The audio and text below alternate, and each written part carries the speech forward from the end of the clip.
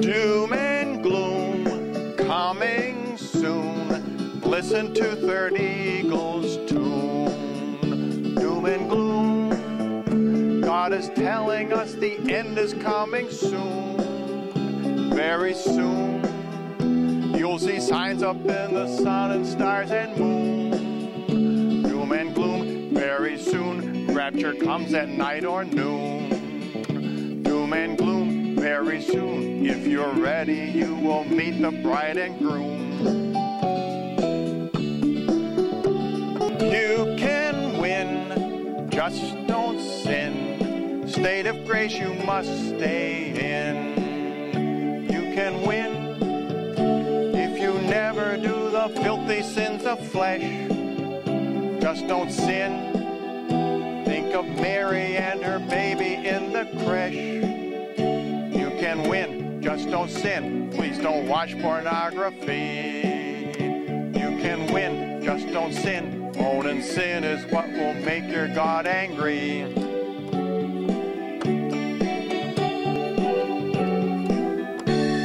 You can win, just don't sin. At millennium, God's peace will come again. Well, I've been sitting on that video for a few months. Whew. Took everything I had not to play it earlier. Thank you, Nate Navarro, for finding that for me. And I felt like today was the right day to finally bust it out, because we're in the last 100 meters of our walk through the wild and very weird book known as Revelation. And as we have been at pains to make plain throughout the course of the series, yes, Revelation is a very serious book, because life is serious, and there is a sense in which everything is always at stake. And yet, while Revelation is serious, it's also seriously joyful. Because the good news of the gospel is not that you can win if you just don't sin, so just don't do it.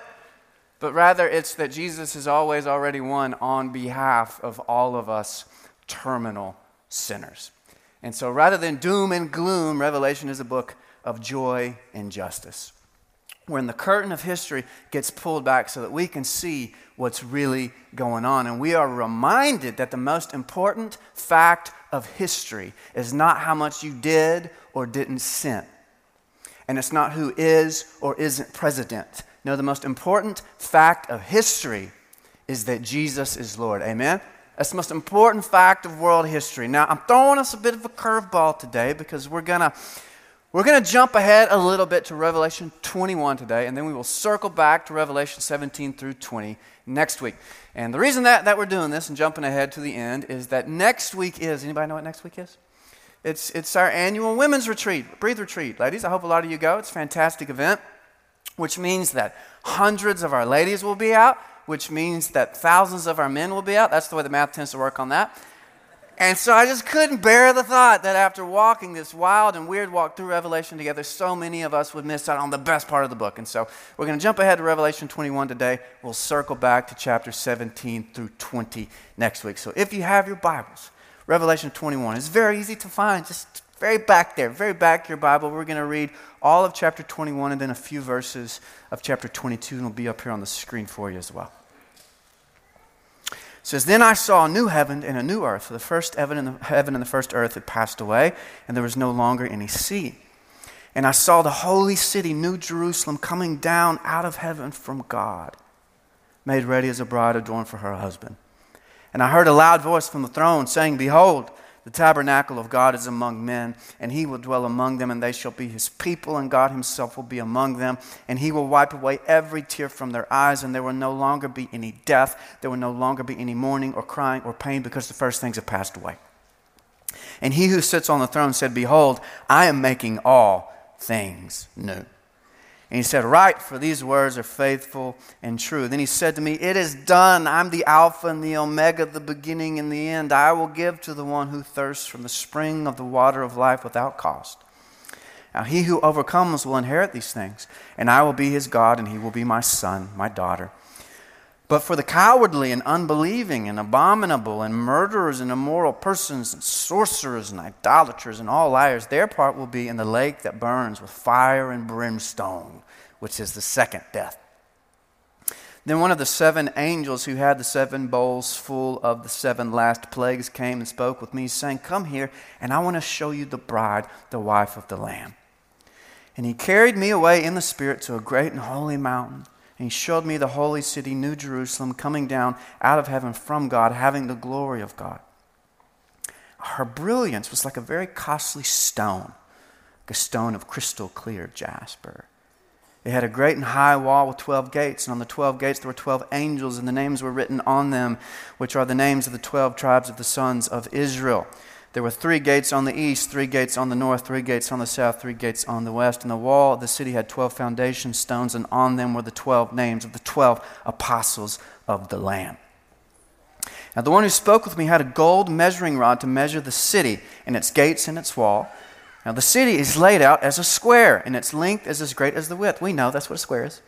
And he measured the city with a rod, 1,500 miles, and its length and width and height are the same. We know it's a square. And he measured its wall, 72 yards according to human measurements, which are also angelic measurements. Who knew? The material of the wall was jasper, and the city was pure gold, like crystal glass. The foundation stones of the city wall were adorned with every kind of precious stone. The first foundation stone was jasper, the second sapphire, the third chalcedony, the fourth emerald, the fifth sardonyx, the sixth sardius, the seventh chrysolite, the eighth beryl, the ninth topaz, the 10th chrysoprase, the 11th jacinth, and the 12th amethyst. I practiced that a lot this week. The 12 gates were 12 pearls. Each one of the gates was a single pearl. And the street of the city was pure gold like transparent glass. And I saw no temple in it, for the Lord God the Almighty and the Lamb are its temple. And the city has no need of the sun or of a moon to shine on it, for the glory of God has illumined it, and its lamp is the Lamb. The nations will walk by its glory, and the kings of the earth will bring their glory into it. Now in the daytime, for there will be no night, its gates will never be closed. And they will bring the glory and the honor of the nations into it, and nothing unclean, and no one who practices abomination and lying shall ever come into it, but only those whose names are written in the Lamb's book of life. Last 5 verses. Then he showed me a river of the water of life, clear as crystal, coming out from the throne of God and of the Lamb in the middle of its street. On either side of the river was the tree of life, bearing 12 kinds of fruit, yielding its fruit every month. And the leaves of the tree were for the healing of the nations. And there's no longer going to be any curse. And the throne of God and of the Lamb will be in it. And his bondservants will serve him. They will see his face, and his name will be on their foreheads. And there will no longer be any night, and they will have no need of the light of a lamp nor the light of the sun, because the Lord God will illumine them, and they will reign with him forever and ever. Revelation 21, 22 through verse 5. So I got a question for you. If you knew that the world was going to end tomorrow, what would you do today? If you knew beyond the shadow of a doubt that the world was going to end tomorrow, what would you do today? Would you come running up here and perform the crappiest drum solo in world history, and then go streaking out into the parking lot, steal a Ferrari, do donuts in your boss's front yard while eating donuts, and then skydive while drinking a margarita made with Casamigos tequila? Am I being too specific on that? Then hop on a plane to the West Coast. You got to gain some time, ice cream for lunch, maybe try to surf a 60-foot wave at Mavericks in Half Moon Bay, maybe die, but who cares? The world's about to end anyways. And then some more ice cream, Jason Smith's world-famous espresso martini for dinner, and then steal or lease another Ferrari, gun it up to 200 miles an hour, and drive off a cliff into the ocean just as the world ends. As you can tell, I have not thought about this at all. But what about you? If you knew that the world was going to end tomorrow, what would you do today? Well, legend has it that Martin Luther, hero of the Protestant Reformation, one of the greatest theological minds the world has ever seen, he was once asked this question, and he is rumored to have answered, "If I knew that tomorrow was the end of the world, I would go plant an apple tree." Now, either dear old Martin Luther was the most boring man to ever walk the face of the planet. Definitely never been to 6th Street. You can tell this is not a man who's been to 6th Street. Or else, he thought about the end of the world a little bit differently than you and me tend to. And when we let Revelation's final vision of the end of the world sink in, Martin Luther and his apple tree start to make a little bit more sense. Because one of the things that you notice when you read Revelation 21 and 22 is that, according to it at least, the end of the world is not going to be the end of the world. According to Revelation, the end of the world is not the end of the world. And I know this might sound a little bit strange, and it's very contrary to a lot of these super abstract, vague, ethereal, spiritual gobbledygook thinking and talking about heaven that a lot of us are accustomed to. But according to Revelation, heaven is going to be filled with earthly things. Did you notice that heaven was described in very earthly terms? Right, what's heaven going to be like? What's going to be there? Well, there's jasper, stone, and sapphire. There are gold streets and pearl gates. There are rivers. There are trees. And this is actually not just John the Revelator. This has a lot of synergy with other visions of God's new world that we get in Scripture. Isaiah had a vision of God's new world in Isaiah 25. Sounds a lot like John's. Listen to this. This is 25, 6 through 8. He says, "The Lord of hosts will prepare a lavish banquet for all peoples on this mountain. A banquet of aged wine, choice pieces with marrow, and did I mention refined aged wine? And on this mountain he will swallow up the covering which is over all the peoples, even the veil which is stretched over all nations. He'll swallow up death for all time. And the Lord God will wipe away tears from all faces, and he will remove the reproach of his people from the earth. For the Lord God has spoken." And can you see the synergy between what John and Isaiah are saying? Right? Because according to John and Isaiah, the end of the world is not a demolition and evacuation project wherein human souls are sucked out of the bad physical world up to some vague spiritual heavenly realm where we all float around like ghosts, smiling at each other and staring at God in the most eternally boring church service that the world has ever seen. And when any of the rest of you taught to think about heaven that way, I just thought we just smile at each other and barely wait for all eternity. And doesn't that sound boring? It sounds like the most boring thing in the world to me. No, according to Isaiah, according to John the Revelator, according to the consistent testimony of Scripture, the end of the world is not a demolition and evacuation project, but rather it is the fulfillment, consummation, and celebration of all that the world was meant to be. Because there are a lot of things that will not be in God's new world. A lot of things will be lost in translation. Many worldly things will be gone. What? There will be no mourning, no crying, no suffering, no death, no cats, no WNBA, no NASCAR, right? So some things will not make it. I don't know if there will be cats. We're told the lion will lay down with the lamb. I suppose the lion is a feline. But many worldly things will remain. A lot of stuff is going to make it through the translation, right? There are going to be parties that put Jay Gatsby to shame. Concert collaborations featuring Bob Dylan, Bach, and Beyonce. There will be choice meats and wine that has been aged since the Big Bang, baby. Can you imagine how good that's going to be? Our college pastor, Sydney, she's taking Greek right now. And she reminded me that when we are told that the gates of heaven are made of pearl in Revelation 21, verse 21, that Greek word for pearl is actually the word margarites.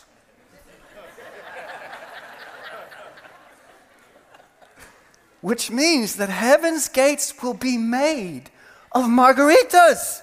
This is going to be passing them out, man. Tell me God doesn't have a sense of humor. Just walk in and you get one. That's why you take Greek. And along these lines, we also walk away with a very distinct impression that rather than being the most boring place ever, God's new world is going to be a place where there is so much awesome stuff to do. Isaiah and John have some synergy here because in another one of Isaiah's visions of God's new world, here's what he says. This is Isaiah 65, verse 17. It says, "For behold, this is God talking, I create a new heavens and a new earth." What are they going to do there? Well, they're going to build houses and inhabit them. They'll plant vineyards and they'll eat their fruit.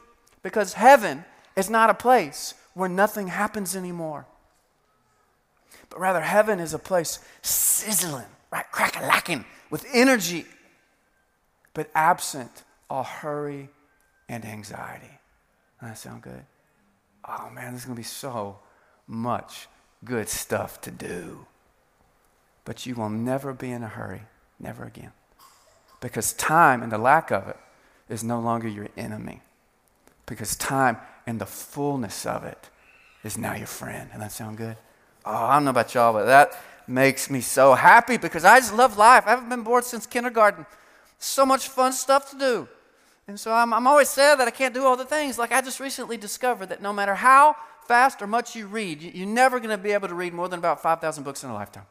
You read 80 books a year. That's what extreme speed readers can do. And you put in 60 years of 80 books a year, and you're barely even sniffing 5,000 books. It's very sad. I know that does not sound sad to a lot of you, but it's very sad to me. Side note, this is why I am so judgmental of the books that some people read.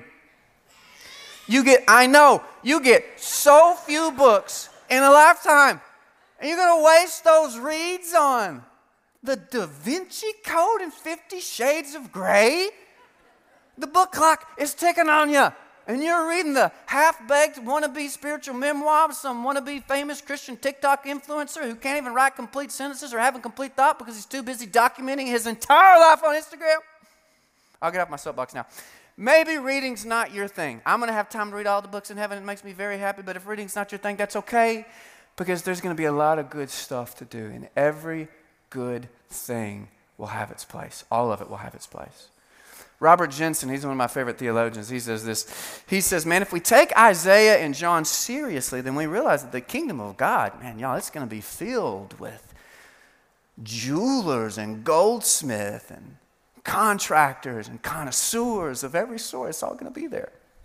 And the phrase that seems to most accurately communicate Scripture's assertion that the end of the world is not the end of the world, but it's the fulfillment, consummation, and celebration of everything that the world was intended to be, is Revelation 21, verse 5. All right, let's hear what it says again. This is God talking. God says, and the one who sits on the throne said, behold, I am making all things new. Now notice, God does not say, behold, I'm going to make all new things. Right? God doesn't say, oh, this first draft was not very good, but it was my first time creating a universe, and so I'll just throw it away and do a better one next time. That's what heaven will be. No. Rather, God says, what? Behold, I am making all things new. God's not going to throw history into the fire at the end of history. But rather, God is going to find a place for every good thing, every piece of it. One of my favorite details about Revelation 21 is how this cosmic universal vision of the new heavens and the new earth, it comes together in this specific image of what? Of the New Jerusalem. That is the name that Revelation gives to God's new world, the name that Revelation gives to heaven. Now, Jerusalem is one of the, if not the most famous cities in the world. It's one of the oldest cities in the world. It was attacked over 50 times, besieged over 20 times. It was utterly destroyed twice. According to Scripture, it was the center of God's purposes in the world. And think about what a complicated history Jerusalem had. Think about everything those walls had seen. I mean, it was one of the happiest places on earth, right? It's where King David danced with such gratitude and ecstasy that the man's clothes fell off. You remember that story? It was the place where King Hezekiah begged God for deliverance from the Assyrians, and God delivered. It was the place where Jesus healed the blind and the lame. It was the place where the Holy Spirit was poured out and ignited the wildfire. That was the church, man. Happiest place on earth. But then Jerusalem also had a dark history, didn't it? Those walls had seen some terrible things. Jerusalem was the place where David violated Bathsheba. Jerusalem was the place where King Solomon built a temple using the labor of slaves. It's a place where Jesus was crucified. Complicated history in Jerusalem. And do you know what else has a complicated history? You. Me. I don't know about you, but I have done things of which I am so unspeakably ashamed. I have. And I would have done more if I'd been given opportunity. And I've also been allowed in God's graciousness to be a part of things of which I am so unspeakably grateful and proud. And it brings me such joy to know that if God can find a way, if there is hope, right, for Jerusalem, then there must be hope for you and me too. And every good and kind deed that we've done, and every worthy project that we have accomplished, every delicious meal that we have made, every baby's butt that we have wiped, and I have wiped a lot, every tree that we've planted will not be wasted, but it'll be waiting for us in God's new world. All of it. All of it will find a place. Even that thing you think couldn't possibly, God will find a way. And yet before we get too sentimental, we do need to at least acknowledge the elephant who's been standing in the room for the majority of our time in Revelation. You've seen him standing over there. This elephant could be described in many different ways, but it's probably most bluntly described something like this. Revelation is a bewildering combination of savagery and revelry.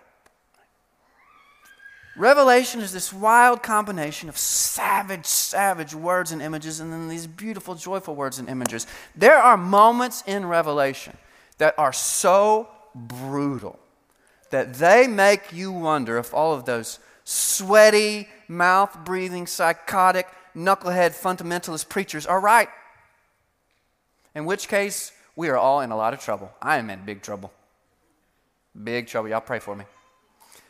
But then there are these moments in Revelation that are so joyful, so hopeful, that they make you wonder if everything, every atom, every particle, every molecule, and yes, even every sweaty, psychotic, fundamentalist, knucklehead preacher is going to have a place in God's new world. You've probably picked up on it. One of my favorite examples is in Revelation 19. We get this beautiful image of the wedding between Christ and the church. And we're told, behold, blessed are those who are invited to the marriage supper of the Lamb. It's going to be amazing. But then just a few verses later, literally like 6 or 7 verses later, we have another supper described. And it doesn't sound like nearly as much fun. This is Revelation 19:17-18. It says, Then I saw an angel standing in the sun, and he cried out with a loud voice, saying to all the birds which fly in mid-heaven, Come, assemble for the great supper of God. Oh, this will be great. So that you may eat the flesh of kings, and the flesh of commanders, and the flesh of the mighty men, and the flesh of horses. I don't know what the horses did, and of those who sit on them, and the flesh of all men, both free men and slaves, and small and great.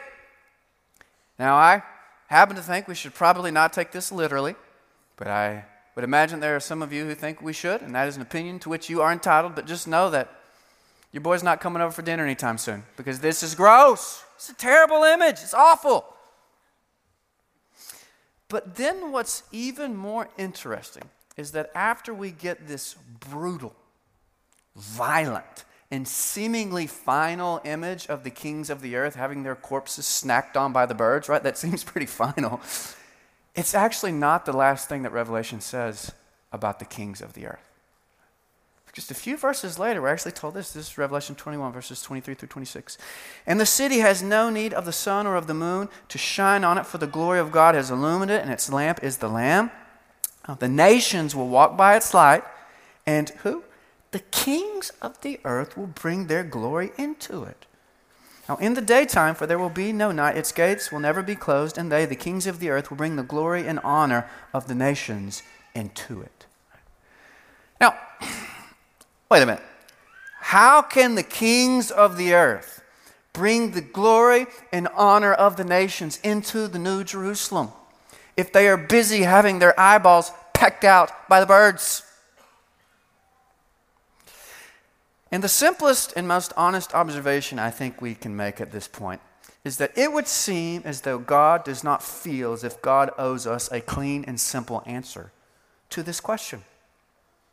And I know that's going to make some of us uncomfortable. I get it, because we have those more binary brains, those black and white expectations. And so we think we should know who's in and who's out. And how's it all going to work? God's supposed to tell me that stuff. And look, I get it. I really do. And I also tend to think that God should run everything by me.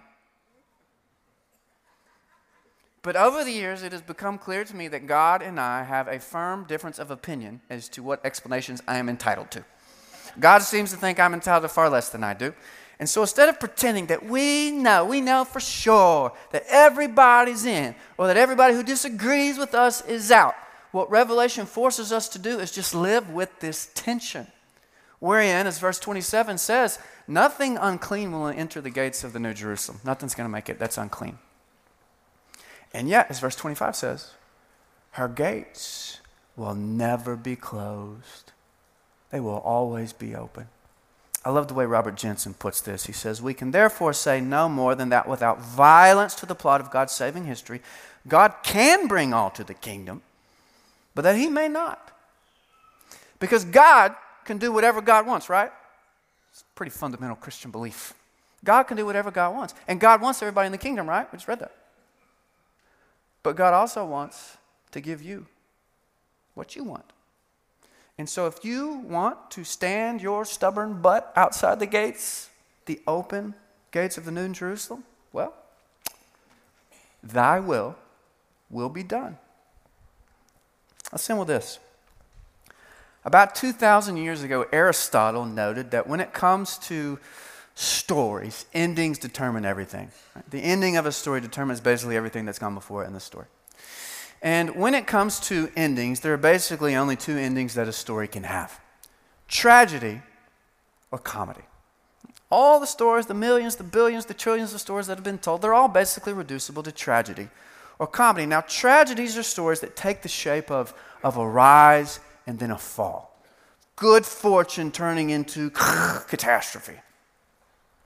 Comedies, on the other hand, are stories that take the shape of like an unknotting. Of God taking something that's tangled, of something that's really hopelessly tangled and confused, but then miraculously it gets untangled and healed in the end. And what I love about Revelation is the way it kind of leaves the ending up to you, doesn't it? Because your story can end in tragedy. Many do. It can end with you selfishly serving yourself, standing stubbornly outside the open gates of the New Jerusalem. It can end like that. Or your story can take the shape of a comedy, okay, in the highest, holiest sense of the term. It can end with you grinning like a holy idiot, smiling from ear to ear, because against all odds, Jesus found a way to untangle your history. That history you thought couldn't possibly be unknotted. He found a way to untangle it.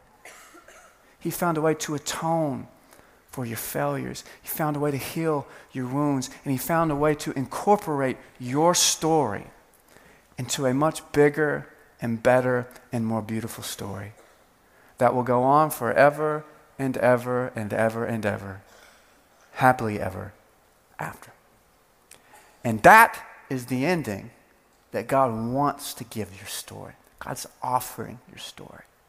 But the choice is yours, and thy will be done. Let's pray together. Gracious God, thank you for the gift of today. We do not deserve to be here, but we are so grateful that we are. We come before you, God, and we confess that we are complicated people. There's a lot of complicated history in the room this morning.